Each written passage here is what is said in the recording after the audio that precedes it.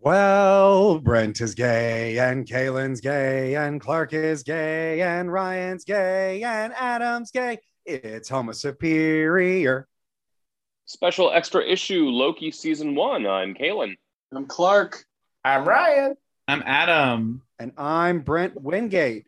Welcome, variants, to our spoiler filled review of the first season of Loki, the last in Disney's initial foray into MCU television adaptations. The story follows Loki after he was arrested by the Time Variance Authority for stealing the Tesseract in the in-game version of the Battle for New York. And then he teams up with an alternate female timeline version of himself to find out who is really controlling the timeline and stop them in the Citadel Beyond the Void. Who says getting into new Marvel stories is confusing? Obviously, there's lots of little mini details throughout it, but that covers the broad brushstrokes. I want to start this issue with a question that I think is the most pressing. You're in Loki's place. You've been taken by the timeline. You run into a version of yourself. Are you fighting or are you fucking your alternate timeline self? Adam. Definitely fucking. It's a very easy answer for me. Unless I think even if they were like, I'm assuming they're like less attractive than I currently perceive myself to be, I'd still be like, I like them. I like this. They're such a great person. What if it's a child or alligator version of yourself? Oh, I forgot to mention, it's an alligator version of yourself that's going to bite off your dick. Aren't both of them valid questions for that? Well, then, then you have to. I mean, you can't fight the it's a lose-lose on the child. It's definitely a change. I was 100% like, of course I'd fuck him. And I was like, wait, most of these ones I wouldn't fuck of Loki's versions. I would, if I was me and I was sleeping with like, the presidential candidate one, because they're kind of the same person looking, then yes. Fuck. How is the blowjob before they bite the dick off is my main question. Toothy. It's toothy. Yeah. Alligators do not do anything like that other than just straight up bite. Well, yeah, it's like I'm not going to go too far into this, but you don't even get, I can't imagine unless you had a really long penis, you could get down the throat. So then you're just getting like mouth. That's weird. Sorry, Adam, you can't get down the throat. Am I the only one that would probably say fight? Because I think that's kind of on brand. I would meet the variant version of myself, immediately get annoyed at him, and be we're in a fight now. If we met your variant, we would kill him too. Yeah. That's fair. But hey, according to you, my variant was Vacalen, which y'all all like. It's true. Yeah. Just an alligator on the beach. Drinking a margarita. Boca Raton. Caleb. Yeah. Ryan, where do you stand on this debate? I would definitely fuck them, but then kill them afterwards. So yeah, the answers are endless. Yeah. My answer is I would kill them and then fuck them. Both are accurate. I guess harsher. That's allowable on the timeline. Okay, so we've talked a lot before in the other series about kind of what our expectations were going in and how we feel by the end. Kind of first, how did you guys feel about this series as a whole now that we've reached the final conclusion of learning that the TVA is a farce and that it's being run by some version of Kang? Kalen. I rewatched the series over the last couple of days, and knowing that it's a season 1 kind of adjusted my expectations of it, I think. And I enjoyed it because of like where it ultimately went. I think it had a strong start, a very saggy middle, and then like kind of a swerve ending, which we've talked about on our regular podcast. But, there was a moment when I initially watched the last episode and I was like, how are they going to wrap this all up? And then when I realized they weren't, I was like, okay, I'm okay with that. Like it's not making any kind of a pretense of trying to wrap stuff up. So I generally enjoyed it, but it's not without its flaws, which I know we're going to talk about, throughout this podcast. Ryan? I liked it. It probably wasn't the strongest for me in terms of all the Disney shows that came out. But I will say the finale was phenomenal. I think that was the best finale that we got between the three. With that said, it does feel more like a traditional TV show more than the other ones. It feels like the other ones are trying to get to a place at some point. And this one just feels like, hey, Loki's around. You know what I mean? Like he's got like a wife. Don't worry about it. They watch TV together. They have tropes that they did like. It felt more like that.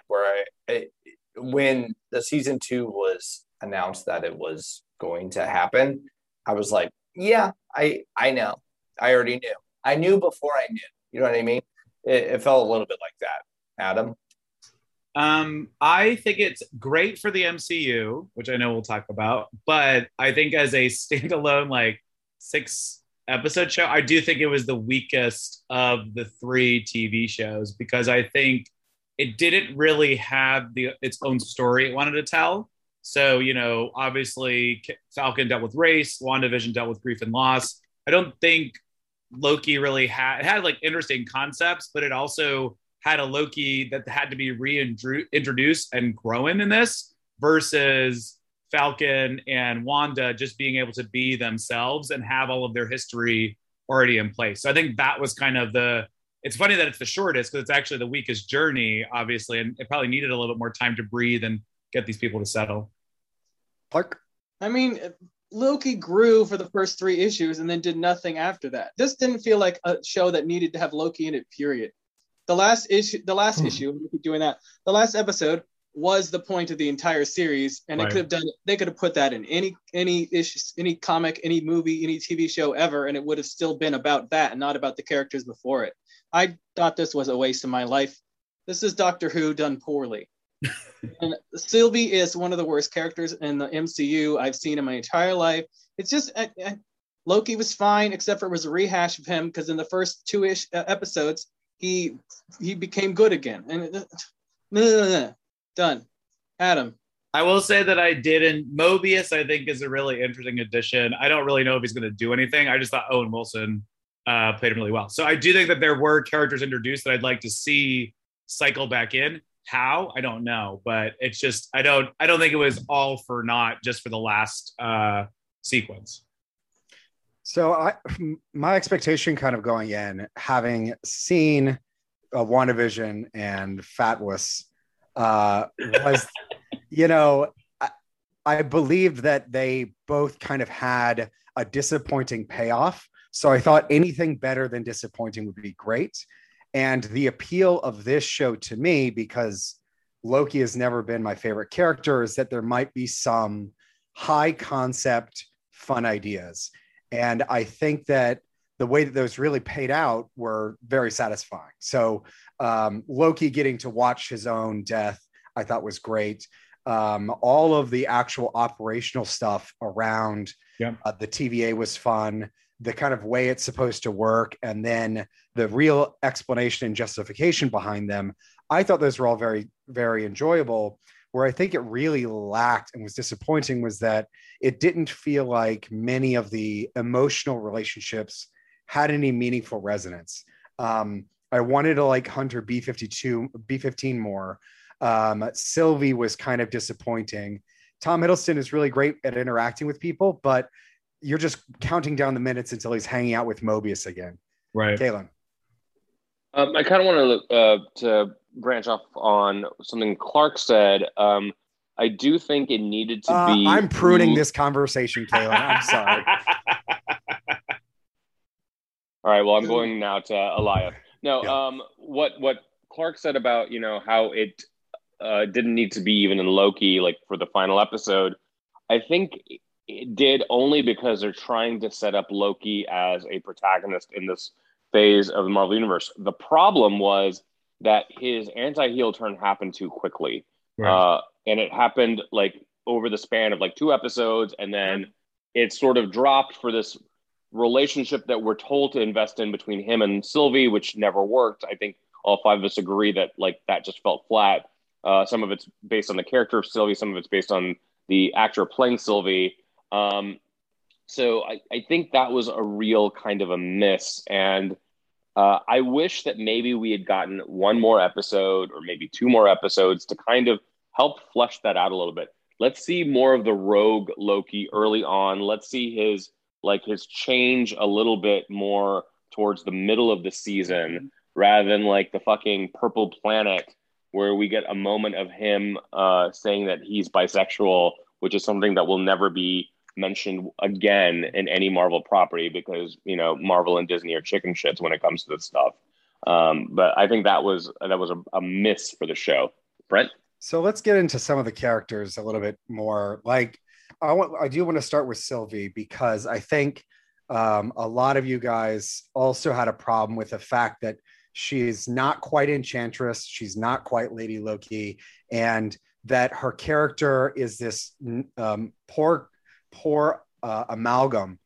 Obviously, you know, I don't know, I didn't really hate her acting that much, but I did feel like a lot of her lines were they're kind of like every moment she's at the final fight scene, like I got to kill the TVA, I got to destroy the final boss, and it wasn't particularly dynamic. But what were some ways you might try and update that character or incorporate it better from the comics? Clark?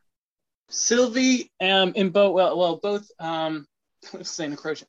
I just lost her name in my head. Anyways, both of the versions you just said, Lady Loki and the Enchantress, are both just regal as fuck and like just naughty as all hell. This is just some boring dud who is like kind of the troublemaker and wants to stop some shit. Meh. Kaylin. I stand by my criticism of Sylvie, but I will say when I rewatched it, I kind of started identifying with her character a little bit more, or at least liking some of her choices because she was so driven to her goal of killing whatever he's called him at the end. You know, despite getting all these arguments from Loki, despite saying, if we do this, this could happen. And she still does it anyway.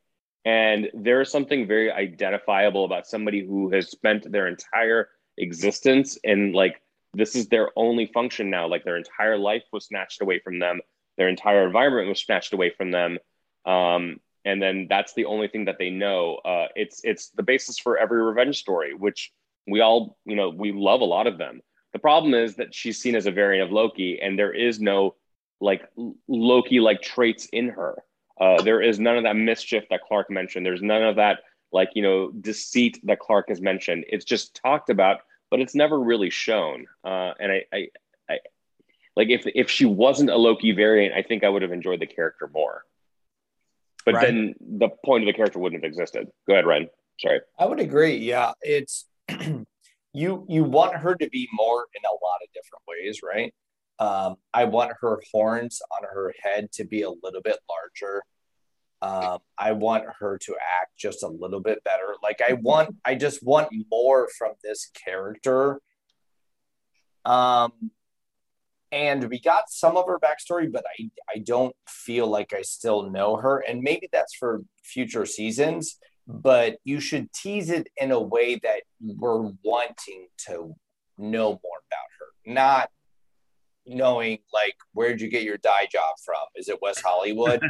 I don't think she is. I think she's probably a good actress, but I don't think this, and maybe because Marvel changes the scripts every fucking day.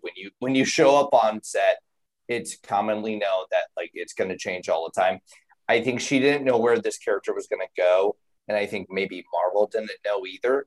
And so I want it to be better, but it's tough to watch because her actions just seem erratic and not with purpose. And it makes me sad kind of because I want to like her. Adam, what do you think? I was gonna say, I think you both brought up really good points that are obviously interconnected. I think that, or all three of you did that. All of these, the character is erratic because she's written as more of an expository device and relationship growth for Loki, rather than really having fully realized kind of arc. So I think the actress, I could imagine, and I forget her name, but I'm sure second episode, she's mysterious. Third episode, she's like a rabble rouser. Couple of other episodes, she's growing. The last episode, she's like enraged. I do appreciate the way they've put her character in, of like, it's a character suffering from trauma, which I can totally understand. It was just like, I don't think they really knew. I think you're exactly right, Ryan, that they want what exactly they wanted from that character beyond the fact that she was moving a lot of the plot along. And I think, like we're all saying, much of this show was built to get us to the last episode and the last kind of scenes and outcomes. Clark? The only time I really liked her was, do you remember the margarita scene? It was the beginning of episode 3, where it's like the first time we've seen her that's not like when she just appears. And I thought, this character can be fucking awesome. She feels like this is good manipulation. Yeah. She's in this world just totally fucking this woman over, but also pretending to be totally fine. If they had kept that characterization, I think she would have been great. And that acting she showed there was, correct for what that was. So it's definitely the story, at least in my mind, it's the characterization and story that did it, not the actress. Yeah. I think that maybe a way of trying to improve that kind of regalness or maybe giving her a little bit more of a motivation that would have had a resonance would be if instead of, I think early on we kind of felt like, oh, she doesn't want to run the TVA. She wants to destroy the TVA. It was pretty clear from the beginning. And I think that it would be more interesting if she actually did insist that she wanted to run the TVA, but she comes from a perspective of, these are the people who stole my kingdom from me. I will take their kingdom from them. That it would then create a space for Loki to be able to reflect on the power that he's always wanted and how he always wants to rule. But now he's got a fidelity, knowing that it's kind of a fidelity to Mobius, at least, that's a kind of a fool's errand. I think that, kind of on the opposite side of that, we've got, Mobius, who looks on a character like Loki with a lot of pity and maybe some understanding. Why do you think he worked so well as a character? What could they do with him going forward? Galen? Well, it's Owen Wilson playing him. Owen, he's just such a charming guy. He's kind of playing similar roles throughout his career, mostly in Wes Anderson movies, but like, God, I love that character so much. Just him saying wow will make me happy. But I also like, on a personal level, I like a character who is trying to work within a system. Like, he's a bureaucrat with a kind of a heart of gold. And then he realizes that like everything like that he's worked for is a lie, it's wrong, and he's got to kind of rebel against it. That's a character archetype that I really kind of like and I kind of identify with sometimes. So I don't think we've had someone really like that in the MCU very much. I think they could have kind of done that with like Phil Coulson or like, another like Agent of S.H.I.E.L.D. or something like that, but it never really kind of came together. So him and his chemistry off of Tom Hiddleston, like, God, that was like my favorite part of the series early on. It's just, I could just see the two of them sitting in the cafeteria at the TVA, just, shooting the shit, Loki stealing his salad to try to make a fucking analogy that doesn't quite work. That just made me so happy. Adam. Yeah, I definitely liked Mobius. I liked Loki overall as the show when it was like the cartoony, not cartoony, but like it just had a little bit more heart and excitement to it. And I thought that was kind of more on the front end. And just in general, like I said, everything that Owen Wilson was able to do with that character without even having that much real arc or growth to go on. But like his relationship with Ravonna was really interesting. Just everyone he interacted with like really sold. And I appreciate it. It wasn't really like a father-son relationship, maybe like an older brother, but there was such a good connection between them. The chemistry was just very on fire. And that really actually, I think what we were talking about really saved the show in the first couple of episodes as it was kind of really picking up steam. Ryan. Yeah, we're in like a nice place right now where we can create someone or do a sort of minor character within the MCU and blow them out. Sorry for that term. We can expand their range in terms of like actually making them a viable, smart like integral part of like the MCU right now. And I think he is exactly in that. So I think we're going to see him a lot more because he does, and to incorporate Hollywood like themes, he tests well. So like he does well in like a lot of situations. He would bounce off of a lot of people. He gives me a lot of like Agent Coulson vibes, like back in the day. He could pop in wherever he wants. And I think they knew that when they cast him. So they can kind of sort of do that. He's going to be around for a while because he is a great character. And he is going to be way better than whatever he did in the comics, dude. Like, it's going to be so much more interesting. Clark? Never mind. Okay, you're over it. Okay. You hate him. I was just now you hate him. Now you hate him. It's like I don't want to ruin this good run of good times. But no, I was going to quickly say that I think, to your point, Ryan, I'm just very excited about almost every single Phase 4 character that's been introduced so far, both TV and movie. So it's like, I think you're exactly right. Like once you start adding up all these people, they could start pulling through and threading through stuff. I'm like, oh, this is great. You know, they're starting off even more interesting half the time than many of the original Avengers or other characters had to, because they were starring in much shittier mediums, I think. And if they introduce so many characters that are like this, where you're just like taking it to the street, where it's just like street level people that don't really have powers, wouldn't that be fun? Wouldn't that like just like make it a Disney Plus show? Honestly, like people would love it. It's literally I can already see the next Avengers. He's gonna be on some time traveling ship, just hurting people, watching an explosion happen behind him, like they always do. The characters with no power. They're like, come on. They're like, hurry! They grab a child, roll under the truck. They've got an oversized gun. Yeah. All right, let's talk about some of the villains. So there's a Disney type trope of like having like a pet with a personality, or like the physical comedy quirky character. And in dramatic roles, that often kind of takes the form of like a crazy, the wild card type character that can make things feel more abnormal and off kilter. I definitely think that Miss Minutes is supposed to have that feel, especially for her cartoonish look. But how do you think she was utilized? Do you like her, or is there ways that it could have worked better? Clark? Oh, I didn't know which other villains you were going to do.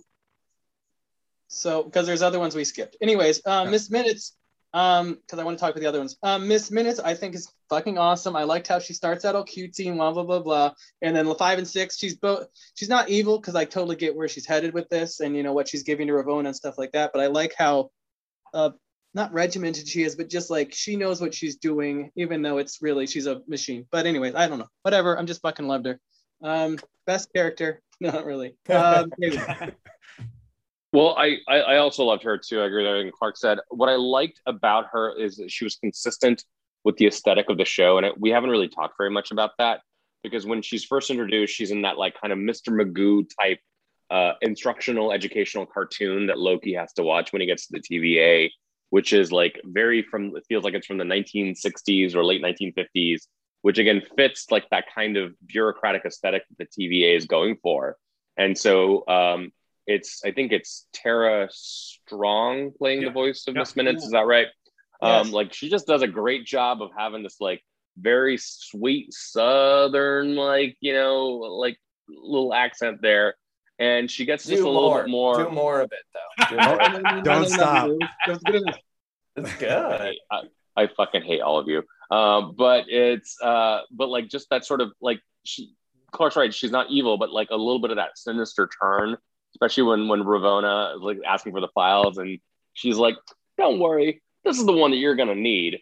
This is the one that he really wants you to have. And I was like, I fucking love it. I love that she wasn't just this jokey type character.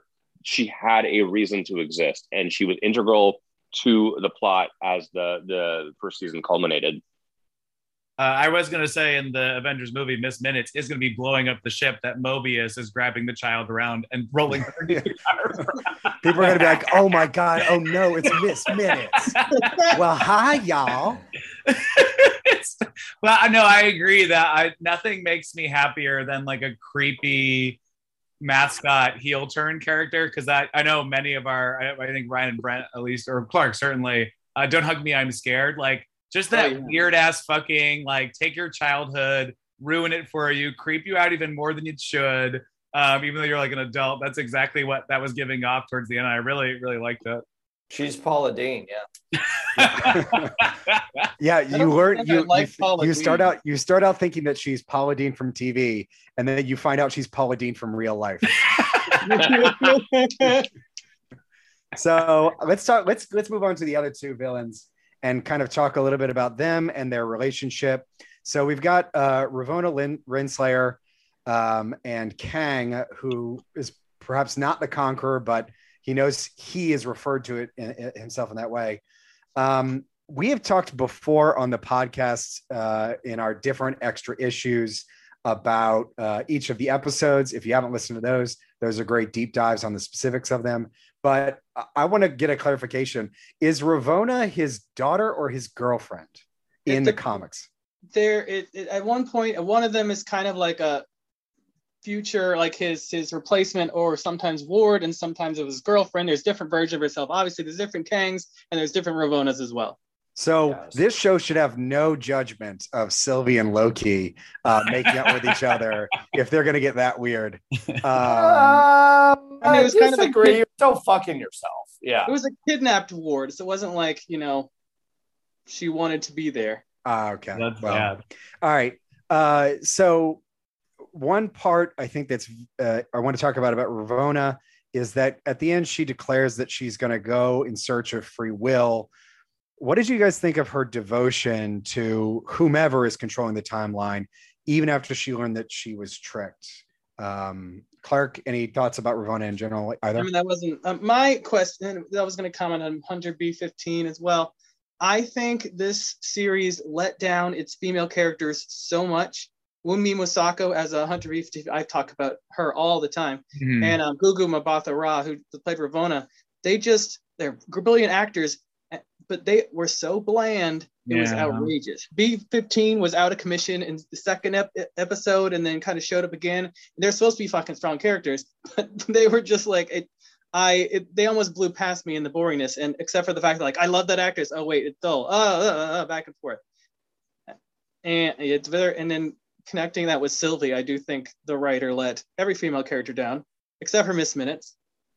We'll quasi-female that character. And then I'll talk about Ravonna later, but Kaylin. So Ravonna is the character who is the sort of the antithesis to like a Mobius type, where I talked about, the bureaucrat with a heart of gold who like sees the light. Ravonna is the bureaucrat who just believes in what she has been like ingrained in her throughout her entire existence. And like we've seen people like that, like we've seen a lot of people like that in fiction, like what a good little Nazi she would have made.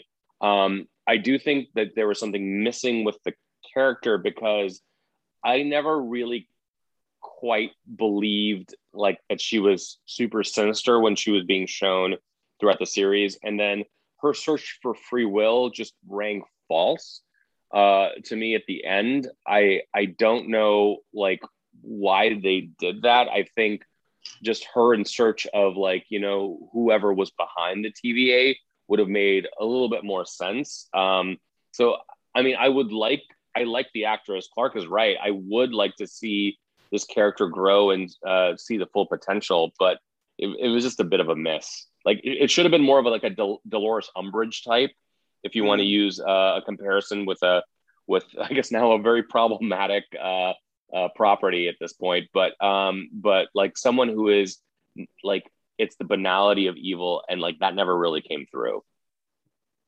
I don't think you could have because they obviously want to use her in the future. You can construct the character with the same villainy of Dolores Umbridge, because that is a character that you hate, and you don't, maybe you don't really understand or resonate with if they're ever going to need to make a change. But my takeaway from her line, I'm going in search of free will, was based off of her prior line. There's only one person who has free will, and it's he who controls the timeline. So I took that to mean she's going to search for that guy. Adam. Okay. Well, he's dead now. As you'll soon find out, there'll be 31 million very shortly. Yeah, no, Clark, your points are really interesting because I was thinking about the fact that even though there are a lot of starring female women in the show, they very rarely have scenes together. I think there's that B-15 and Sylvie scene when she unlocks her memory, which I thought was really cool. Even the whole like when the kidnapped TVA agent, when they're at the bar, that I thought was like where there was also good chops from Sylvie, and just it was really interesting. I thought that was a cool scene. I think there was like a lackingness of and probably what would have been benefited if it had a couple of extra episodes is, and this is what I number one hate, is where the show only focuses on the main character versus like building out these extra worlds. And I know, like I always say, like Marvel's Netflix shows were terrible at this because the side characters were not interesting or not played by good actors. Whereas I think with this show in particular, especially because it's a multi-season show now, they could have afforded to really build out people's journeys. So I just hope that they'll be smarter about that for future seasons. I want to go to Kang now, and Ryan and Adam, I'll turn to you first because we didn't get to hear your thoughts. What did you guys think of Jonathan Majors playing the role, and also just the first kind of portrayal as a whole? Ryan? This was reading Kang for many years. This was a nice interpretation of it, quite literally, because he was just so sweet. But also, do I trust hot people? Yes, because they are more trustworthy. But I do like that he was like, bitch, just prepare. I know you want to kill me, Sylvie, with your tiny ass horns and your boring ass plot, but know that there's going to be worse versions of me coming down the line. I like that because I hate her. And also, he is very intriguing. I really enjoy this interpretation.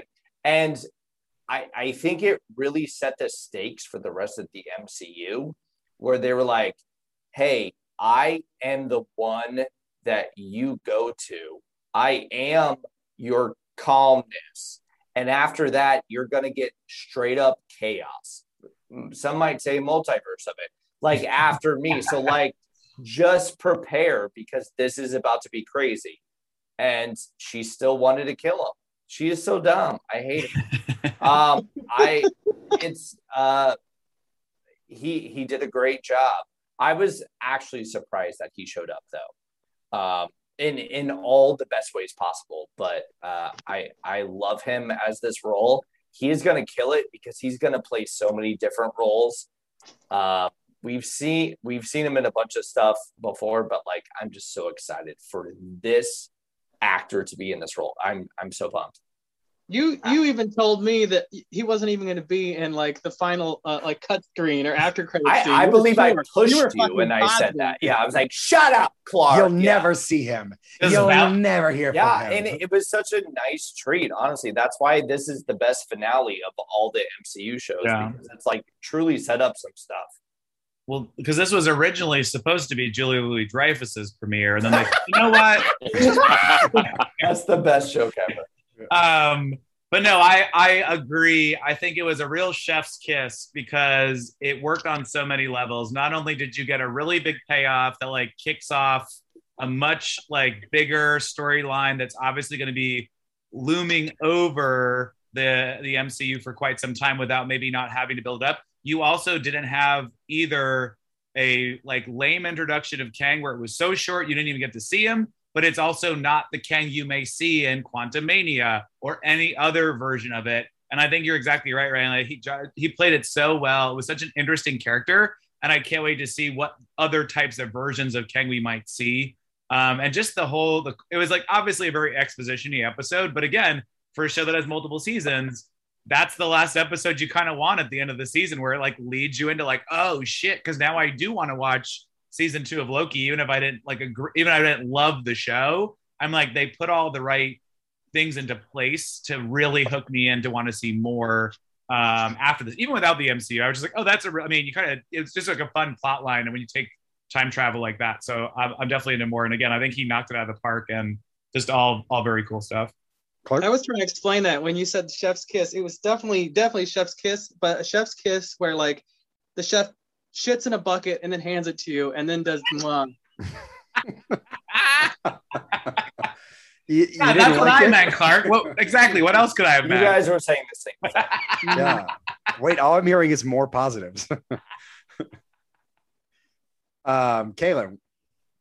Yeah, I agree with everything that's been said. And what I really liked about his performance was that he was so off kilter when he was doing his exposition dump and talking to both Loki and Sylvie that I was like, he's a great actor to begin with. But like, you can see how he's going to play potentially different variants of himself. And I'm like, oh man, I'm really fucking excited. I mean, as great as Josh Brolin was as Thanos, I think him as Kang and all the variants of Kang, I think phases 4, 5, and 6 of the MCU, assuming that he is going to remain, the big bad, which who knows, he may not be.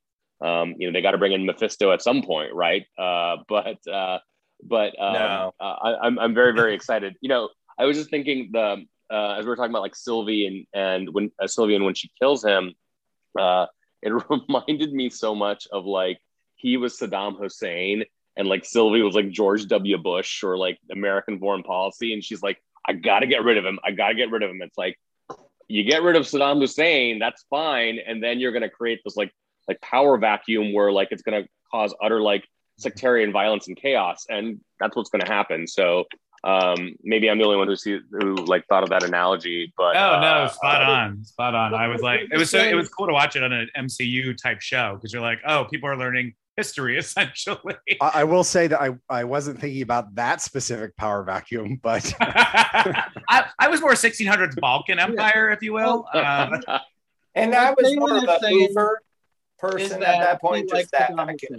What were you going to say, Clark? I said, what Kalen is saying, that he loves Saddam Hussein.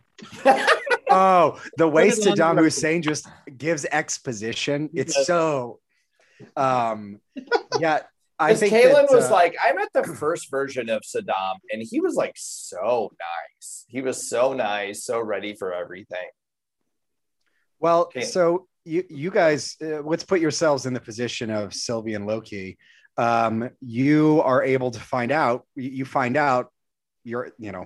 That according to him, What do we find out, Brad? What do we find out? What I'm saying, what I'm trying to say is, I gotta say, the timeline is actually the TVA is created in order to stop himself.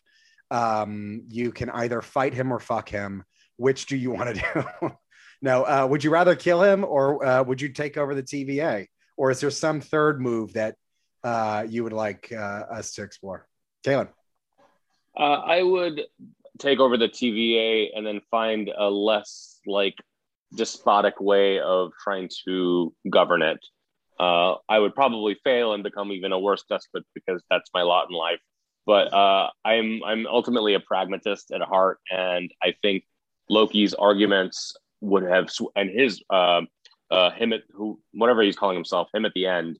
Why can't I like was He Who Remains, right? Wasn't that what it was? He Who Remains. Right. Why am I calling him at the end? He Who Remains. Him at the end. That guy over there. He finished me off. Yeah. Yes, exactly. You finished me. But like those arguments would have like completely swayed me. I'm like, I don't know where taking this action, where this will lead me. And ultimately, like, I think my pragmatic side would prevail. Adam. Yeah, I would agree with that because I was like, it's really a D&D alignment chart, right? Like, I think He Who Remains is obviously lawful. Sylvie's probably chaotic, and I think Loki was kind of neutral. I'm assuming Loki was going to use kind of your idea, Kayla, you were talking about. And I normally kind of tip myself more towards chaotic, but I definitely find I'm in the same position as you, where it's like, if someone was telling you that if they died, 31, however many fucking other people are going to be showing up from the 31st century to take back over your planet, and like he's gonna die. Like he literally said he was just gonna like disappear and call it a day. It just seemed odd to be like, well, let's kill him, because I was like, that threat seems kind of important to like really think about and concern yourself with. So that's, I don't know. I could understand her in her mind why she did it, just because of, again, the way the character was written, but also dealing with all that childhood trauma and that life. But I could never do it unless I experienced what Sylvie's experienced, I think. That's all she said she was going to do. She's like, I'm going to fucking kill that guy throughout the entire show. You're like, well, what? Oh, now it's your opportunity to kill him. What do you want to do? She's like, oh, I guess I'll think about it. Right. Ryan. I've done no research online, obviously, but I would assume that most people, they were like, would you agree with Sylvie or would you not?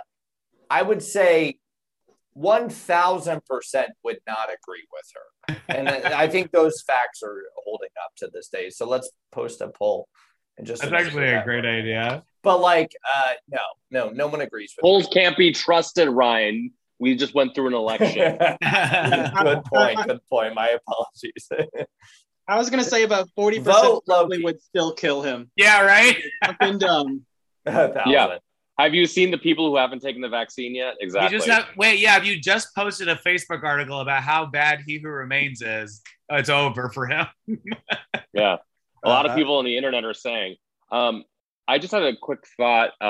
Since he referenced himself being from the 31st century, do we think that in the next Guardians of the Galaxy movie, we'll see the original 31st century version of the Guardians? Because that's where they originated. Right. Yeah, but that version was such garbage that they introduced. It was so stupid. It is, but I kind of loved it as a kid. I got to tell you, I wasn't mad at it as a kid. I don't think it's held up, but no, I get it. But even the MCU version is pretty terrible. Yeah, they already showed him. They already showed them. That was just a good Easter egg. They're not going to make them have a real plot. Okay. Yeah, we'll never know. I do want to move into some of the themes since we were just discussing, allowing the timeline to exist as it is. I kind of am in the camp of Sylvie was right to stab him, because I don't think that you can allow the TVA to exist and also the notion that people have free will. And I'm curious where you guys think the MCU is going to go on allowing the multiverse to continue, allowing these interactions to happen, even if they create destruction. You're such an anarcho-capitalist, anarcho-capitalist. Why do I want all these dummies to have free will if it's going to end up with that millions of people, millions of versions of this monster? Yeah, I think there's like a trade-off versus like the typical, could you control everybody on your own planet or something like that. But I do think that they are, what I really worry about, it's a great question, because I worry now there's going to be like Kang Omega or Kang Prime, and then they're going to kill Kang, and that'll be suddenly everything will be okay, and that'll be it. But that's definitely what's going to happen. Yep.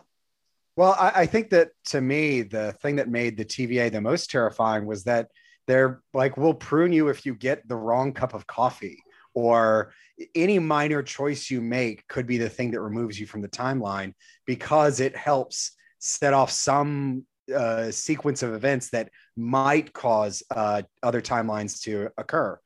To me, it seems so capricious and so arbitrary.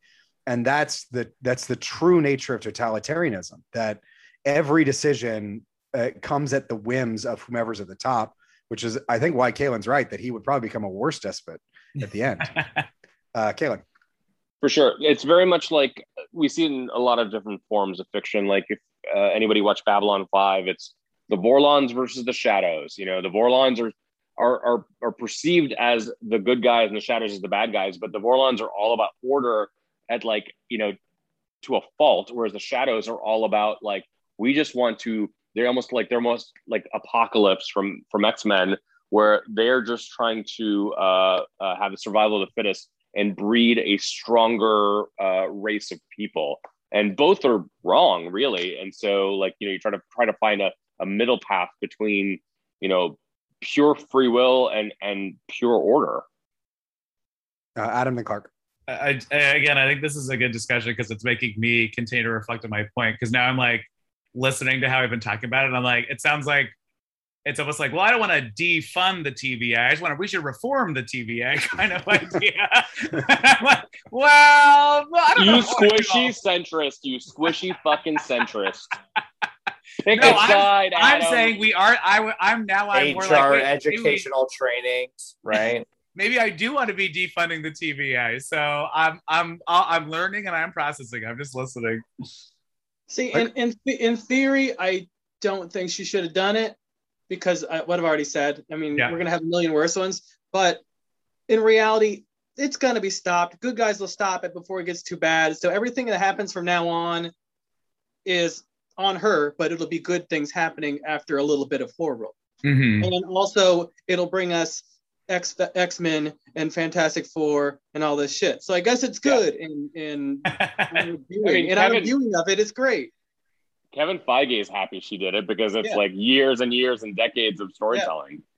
I think that rewatching that scene, it made me very emotional just because I think everything was played very well, but also I do think it made her as a character feel much more Shakespearean, that she's someone who kind of knows her own fate. And so for her to be still oblivious to the potential destruction she's going to cause, I found that very satisfying. She's so driven by revenge, like I said. Yeah. So another kind of common theme that came up a lot was religion. Kaylin, you kind of talked about it a little bit with the bureaucratic devotion to the rules and order. We also had some physical stuff like the kind of Gothic architecture of the Citadel. There's the that kind of huge stained glass window behind Kang that also appeared on the poster. The fact that he ate an apple while he's dispensing knowledge, what did you guys think about this, as it related to the show?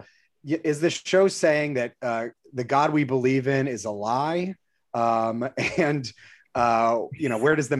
we fall in the metaphysical line? Like, how necessary is an evil to stop a greater one? Go ahead, Clark. Oh, sorry. Go for it, Kayla. Well, I think I'm going to agree with Clark a little bit here. For a show that is about a member of a pre-Christian pantheon, I'm kind of done with Judeo-Christian like imagery. I just think I'm like, it's been done. Yeah. Enough. Like if you want to use religious iconography, you have so many like religions you can choose from that currently exist or no longer exist, like including Norse mythology. Like, let's find different ways. Like, let's stop being so lazy about it. Right. That's all I'm going to say about that. It would have been cool to bring up maybe Egyptian mythology, considering one of Kang's altars is Ramatut, like his third main altar is great point. Egyptian. Great point. Yeah, that would have been great. I already mentioned to you guys, if I ever see a villain eating an apple again, I'm gonna punch the television. It is the most cliched, bullshit, lame ass thing. Going back to Garden of Eden and the fucking snake nonsense. Yeah, I'm over. Don't talk to snakes anymore. Clark, what if the TV is eating the apple while that's playing? Also, the TV like knows and is like, "Fuck you." Yeah, so I'm not just punching it; I'm beating it to death. In WandaVision, a TV was eating the apple. And then in terms of the God is a lie, it feels more like it's accidentally saying like God is dead, long live the gods. Like bring a million versions up, which is a very interesting version of what religion would be if that's the case. Yeah. It's like the new what are they the ones who like the new Norse people who like believe in Norse mythology again? I don't know. There's is that a thing? Real group. And that's not Nazi. They call it Norse play. They call it Norse play, and we don't. Hey, send me that Facebook article. I'm ready to believe. Very cute. But going back to the actual cathedral itself, did you guys pick up on the kintsugi look to the building? The Japanese art of breaking bowls and then repairing them with gold lining. Yeah, I didn't, but I do that with all of my mittens. I don't like using this. I always use different thread so I can show how like good I am at sewing. Even though Mark, you do that with everything. Oh yeah, no, really, yeah. I tape up my own heart with a different colored string. Oh my god! I could not. If you have not seen these bowls, I actually highly recommend looking it up. It's kintsugi. I think I just love it that it perfectly matches the idea of this timeline and trying to maintain some beauty to it, even though it's something that's it's fundamentally had a flaw. All right, let's move on. So, kind of in the last portion on themes, there's a huge amount of effort trying to make Loki's character arc interesting. And we've talked about how they rushed some parts of it and that maybe there might have been room for other people to get development. Is there anything you can pull out of Loki's arc for this show? This kind of seemed to be like most of where the production wanted you to get emotional beats. Like, what did you actually think of the romance with Sylvie? And any other thoughts about the actual emotions for that character? Adam. I think it worked overall for me. I know it felt a little bit more Hollywood. The entire relationship felt a little bit more Hollywood and rushed than I would have overall liked. But I do think, like you said, Brent, I thought they played a lot of those scenes really well. That was where their chemistry did shine. And I think to your point about where does Loki's arc go, I do think that this is now fully a completely different Loki than we've ever had before in the MCU, because there's not the, grand purpose. There's not the conniving trickster. There's not the, slightly reformed person that Thanos kills. This is someone who did experience kind of highs and lows on their own journey that we got to see. And now, like I said, I'm really excited for a season 2, because is it really the Loki we know and love and characterize? No, but I do think that it's a relatively interesting character, especially with the relationship he's formed in some of the episodes and some of the characters this season. So I'm definitely interested to see more. My biggest question is, how the fuck does he go? How does he integrate it all back into a lot of his previous experiences, if at all? Maybe he doesn't. I don't know. Galen? Conceptually, a narcissist falling in love with a version of himself makes a lot of sense. It's just the chemistry between the actors just wasn't there. Yeah, for sure. But remember, I would kill a version of myself, not fuck them, unlike you four narcissists. But the thing about this Loki, I rewatched the first Avengers recently, and I finally understood the motivation of Loki, because I've talked about it before. Where I like Tom Hiddleston. I didn't really understand his motivation in the first Avengers movie, and he just wanted to live up to something. He felt that by doing this, he was able to, in some kind of perverse way, show his foster father, his stepfather Odin, that he is able to conquer just like Odin was in previous eons. And I think if they had somehow kind of played into that a little bit more, rather than just being about him and the emotional beats he saw when Frigga was killed, I think I would have probably bought his character journey a little bit more. It's his purpose now is to try to save the timeline or whatever it is, or to take over the TVA or whatever. It's I now understand that this is my purpose rather than just conquering. And maybe they kind of played into that a little bit, but I think if they had leaned into it more, it would have made his character journey a lot more true. Ryan? With Loki Prime, and let's just call him that, I guess, I would say that Loki was fine. We weren't confused. Okay, great. Tom Hiddleston. I wasn't offended by his immediate sort of turn or anything. I think it somewhat warranted. It was a little expedited, but it was fine. With Sylvie's sort of story, a story came out recently that they were we wanted to get more of Sylvie's backstory, but we didn't feel that it was okay. And that does feel a little bit like Marvel and Disney just trying to backpedal a little bit, just being no. And we can see through your PR team, but it feels a little bit that way. But with that said, I think I wanted just the rest of the cast a little bit more fleshed out. Yep. Mobius is very interesting. all of the classic alternate variants of Loki are very interesting. Where's alligator Loki coming from? I would like to see a little bit more of all of that stuff. If one character isn't testing well, and I'm sure Marvel did it, but like it just felt like I don't know why we didn't get more of the supporting cast as a whole and their backstories. And I don't want like a stupid flashback of someone working at an office building and they have a pen that says, because that's not backstory. That is just plot. That's just boring. That's not fleshing out a character. So I would encourage them to do that more. And for that reason, I would like to see them maybe do a little bit more episodes, maybe, and a couple of them not focused on Loki Prime, which I'm calling him now, as the main figure. Brent, what do you think? I think that the placement of this chronologically in actual release time is probably what damns it so much. I bet if you rewatch these in in chronological order, not cinematic order, this is going to look like a more interesting story for that version of Loki. That really I think maybe we're expecting going into it was that we would get a story that would have an arc closer to what classic Loki had. You know, Richard Grant just storming around, kind of angry at all the versions of himself, wanting this pettiness, this fruitless exercise for power. To me, he seemed like, oh, that's the natural completion to the Loki we know. Mm-hmm. He's already well on that road, but for his Thanos death. Clark, what do you think?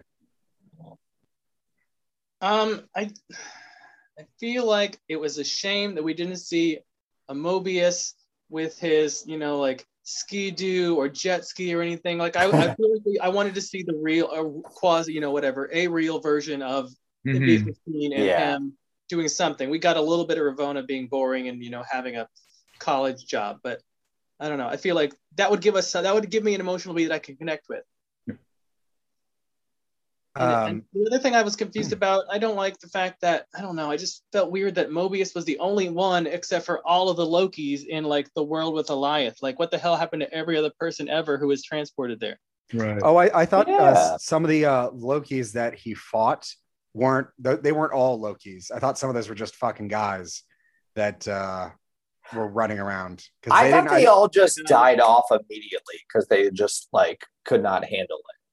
Is what I'm sure it drove you insane. Yeah, I mean, it was understandable that nobody would survive very long in that environment. And that chaos, quite literally, and they're literally. There was a lot of them that died at the same time, though. We didn't see a damn one. Also, the immediate people that got pruned right then. Okay. You mean like the pilot for Thanos' helicopter? Anybody but Loki. It's only Lokis that are able to escape. The other thing, I wish we got more characterization from those people on that boat. You know the boat the SS, in the middle? The SS Eldridge. That was so sad, boat people. Do you know the story behind that? Did we talk about that on the podcast? No, tell me, please. It was basically a reported incident that this guy was describing, and I think it was in the 1900s, where he said that this ship disappeared and seemed to have transported to some alternate dimension before reappearing.